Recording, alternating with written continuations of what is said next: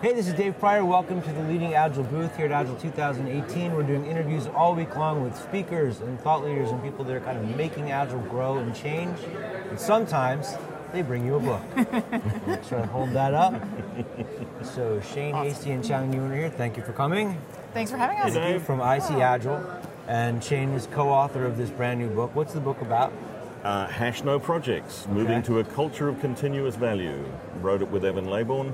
Okay. And it's moving away from project-based thinking and funding to continuous flow, product-based work.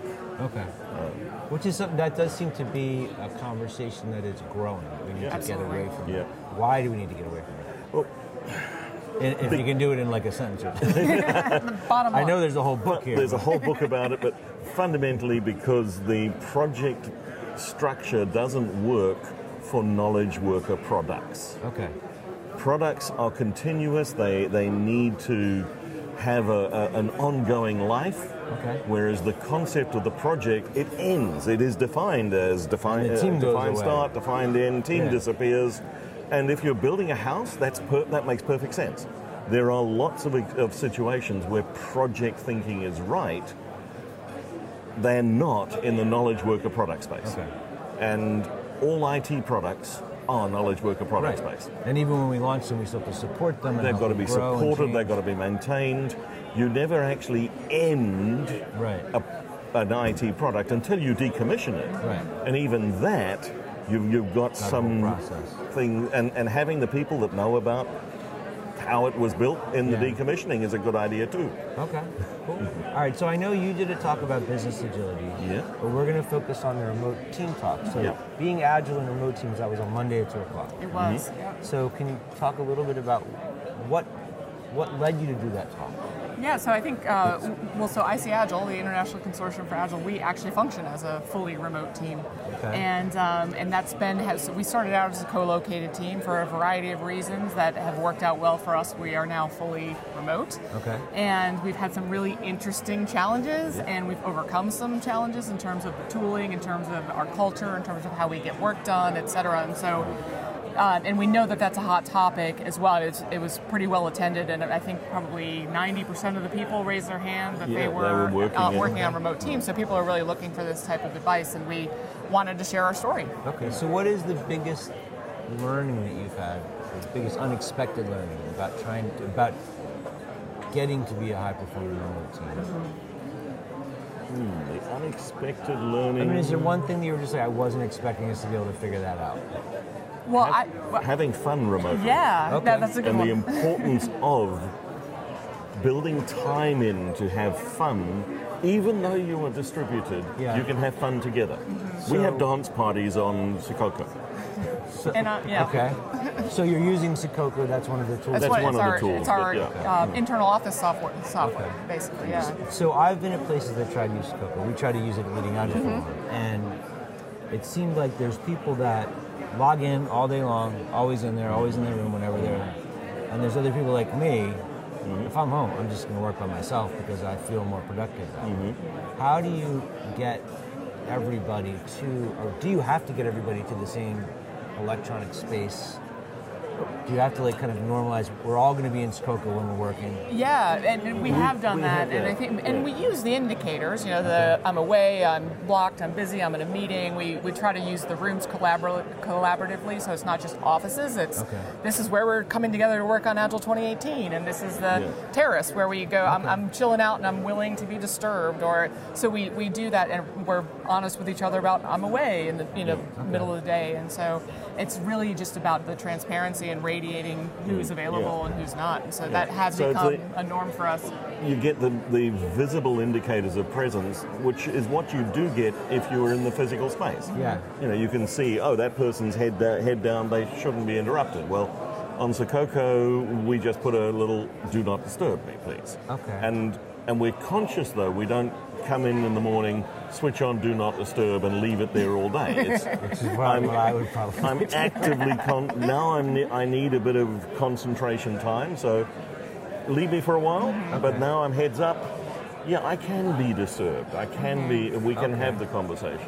Yep. Or you knock on the door. on doors. All right, so I'm just gonna ask you for coaching now, because honestly, that would make me a little nuts. What I've seen in the past, sometimes with online stuff, there's people like me who are just kind of resistant to it. Because I'm working, and if I have this thing up and it's pinging and blah, whatever, it's distracting. There's other people who are like, oh, well, where was Steve all day? He wasn't in Scocco. What's going on? Did you just take a day off? Right? So maybe I'll address the latter point first. Okay. I think something that we've, and of course I'm biased because I'm on the team, I believe we really have a strong sense of trust within our team. Okay. And so there's never a default, and you know, we communicate about this on our weekly iteration meetings, there's never a sense that people aren't working, and it's never about justifying what you did all day, et cetera, et cetera. So, and in fact, you know, because we are remote and we support partners all over the world, sometimes it's like, you know what, I'm going to take the morning off, but I'm going to work from 12 to 8, and that's when I'm going to be in Secocco, and it's more just letting each other know, so we really have we're not asking permission. Building trust. It's we have trust. Yep, right. Exactly, and it's not like a policing, you know, Shane wasn't in Secocco, he must, So there have been occasions when Shane looks like he slept in the office, kitchen. Actually, Did you have anybody that was resistant to it, that found it distracting? Because to me, it would represent a pretty significant shift in how I work when I'm at home. So, for me, I think I may have been skeptical in the beginning. Okay. I'm trying to harken back to that, because it was just like one more tool to be, you know, it's more like that kind of thing. Now I feel lost with that. I feel disconnected without it. It was really interesting. We were using the free version, and they took that away. And we thought, okay, we don't need this. We've got the other tools. We use Zoom, we use Slack and all of those things. And within a week, we were all clamoring for the presence indicator and that feeling. It actually does give us that feeling of being together. I was amazed because I had thought, oh, well, you know, this is just another trivial tool. But when it was gone, I felt the lack.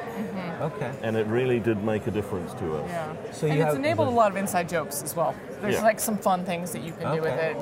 But that's a whole other thing. How big is the team? Day to day, we've got, it's 8, 9.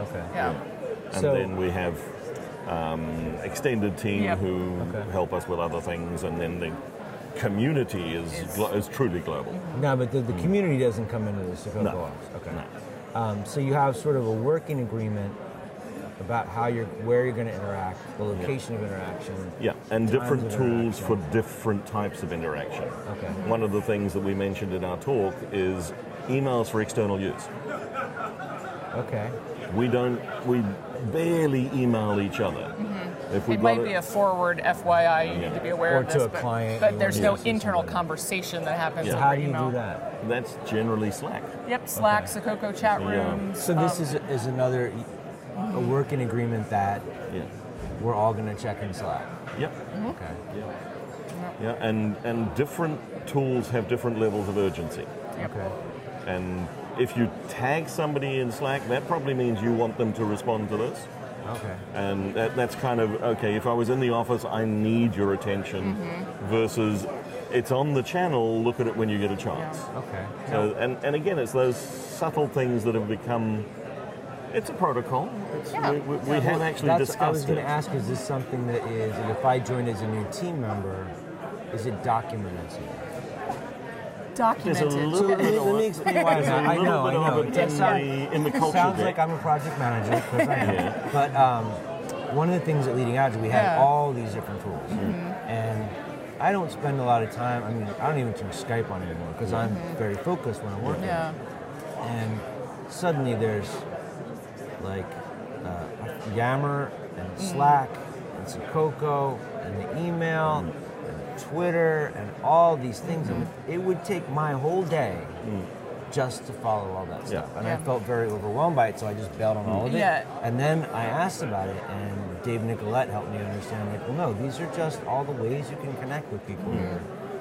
You pick the ways that you do. And I would say there's definitely, we've got some stuff in Google Docs where we talk a little bit about this, and we've been really conscious, especially as we've grown over the past year, we retrospect every month.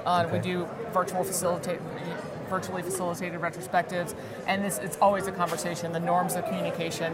What do we need to know from each other? How, when, who needs to know what? Are people feeling like they're getting too much information, not enough? And because everyone has different styles, and even when it comes to being on video or not being on video, we're really explicit about, okay, this is a meeting where it's going to really help to have everyone on video. And then we also have casual Fridays where we don't expect people to be on video unless they're on a customer meeting. And if Shane's up for a 6 o'clock in the morning meeting, he's not on video. You don't want to see it. So I want to go to that one, and I know I'm kind of locked in on the tool, but when I get asked questions about this in class, this is not something that I've pursued before, so I'm trying to get kind of an idea how to answer this question. So whatever channels of media you're going to use to interact, establishing some type of norms of behavior.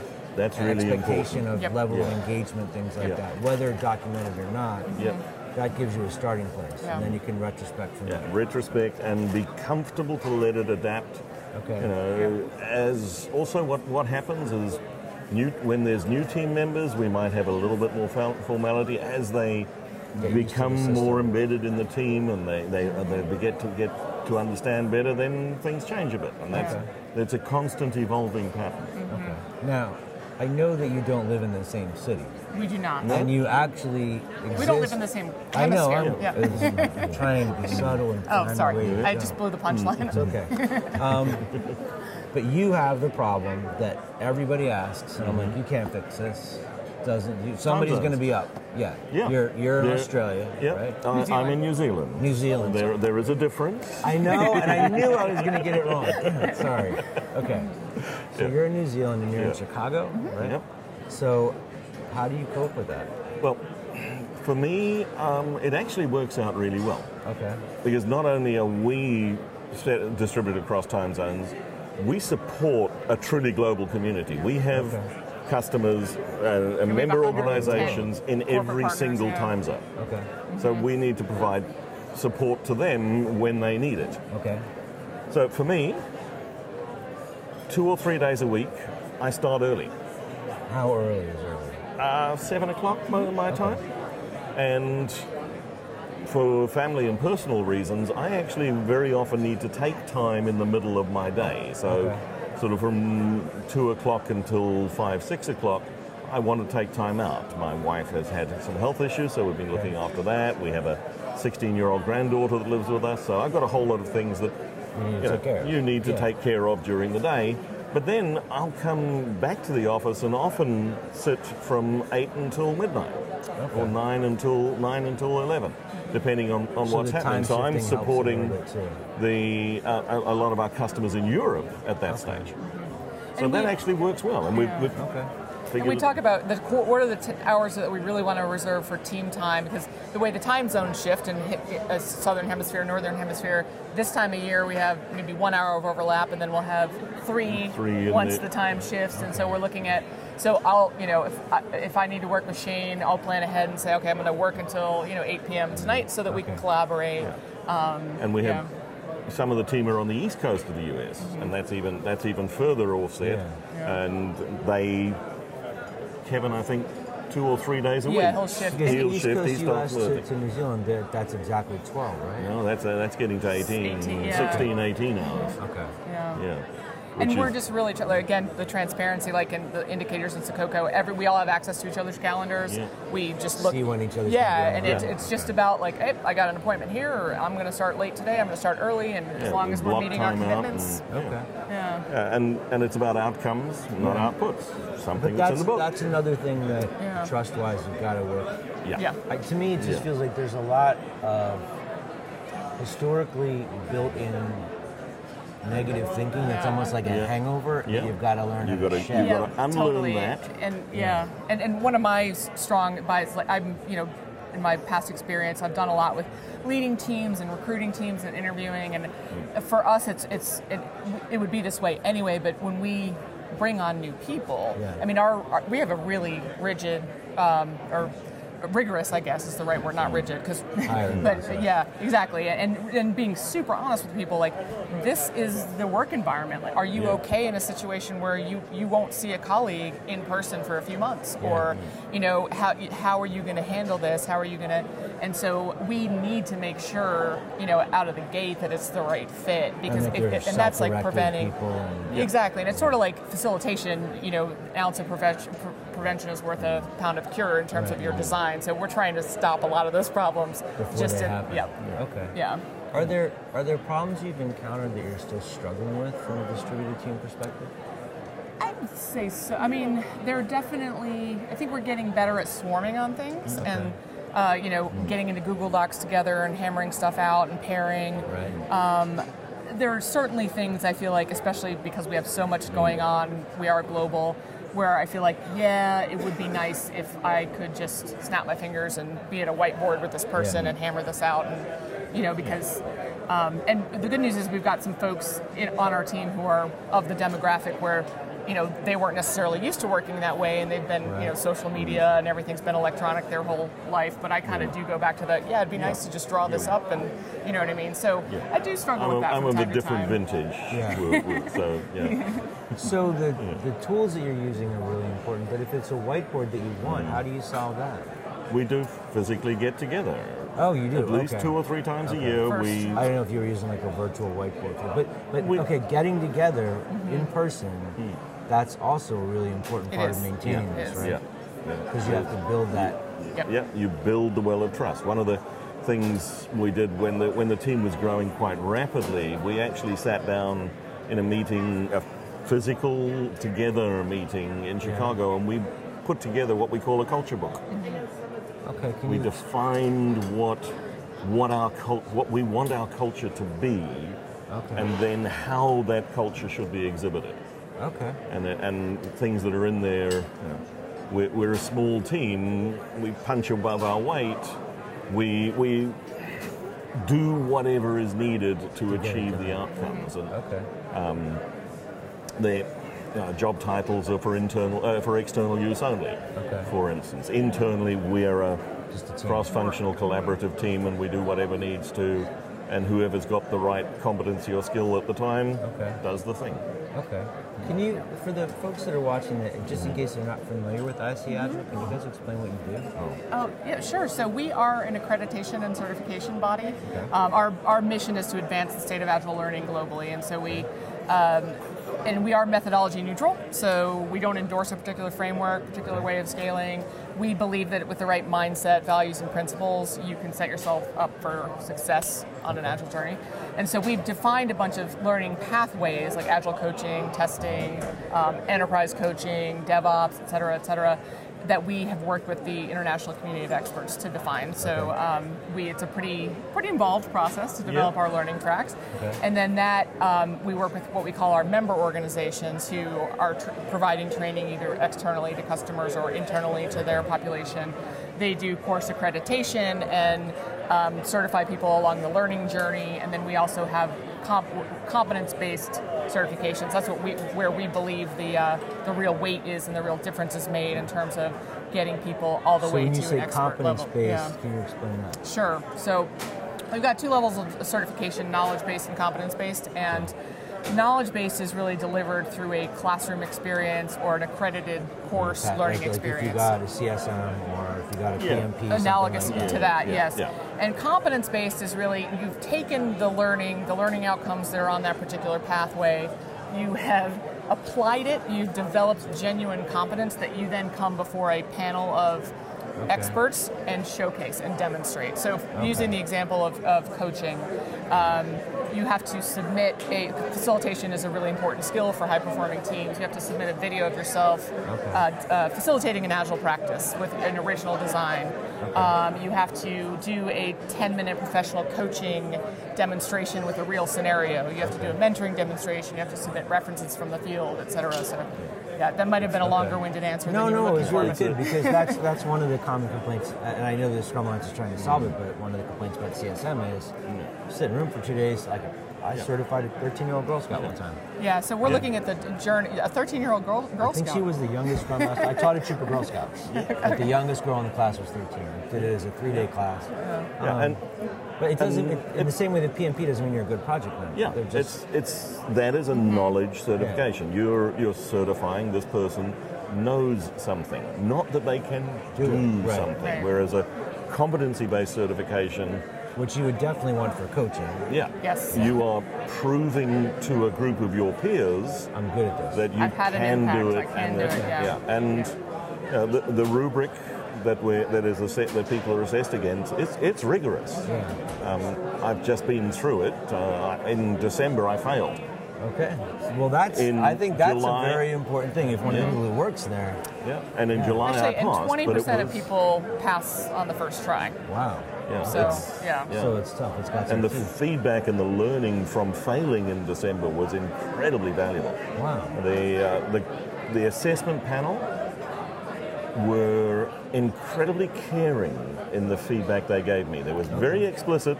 Here is where you fell short. These are the things you need to do. But I felt deeply supported and nurtured in order to go and do that. You get there. That's awesome. Yeah. So what about? Go ahead. So just to say, we really look at the knowledge-based certifications as the beginning of the journey, not the end of the journey. And that's getting you on that pathway to build competence. Yeah. And this is the next step. Okay. So. I know that the organization is not that old, right? It's several years. Right? Yes, not very old. Officially started in 2010, and really more so, I would say 2013, 2014 was where the. So what's the growth like? How's that been? It's been solid. I mean, we're committed to sustainability, so we're not looking to just double. Yeah, but we have been consistently growing year over year at about 50 to 60%. Okay. So yeah, cool. That's awesome. And growing and getting into new regions, building new learning tracks, all kinds of stuff. So yeah, that's great. If people are watching this and they want to hear more about the remote team stuff, is there a way that they can do that? Are you going to publish it online or anything like that? The deck and the workbook are already actually on the Agile Alliance website, so people can download that. Okay. We'll probably what if they're not members of the Alliance? Can they get in touch with you? Just get in touch with us. Info@icagile.com is a good way to reach us, and then we both...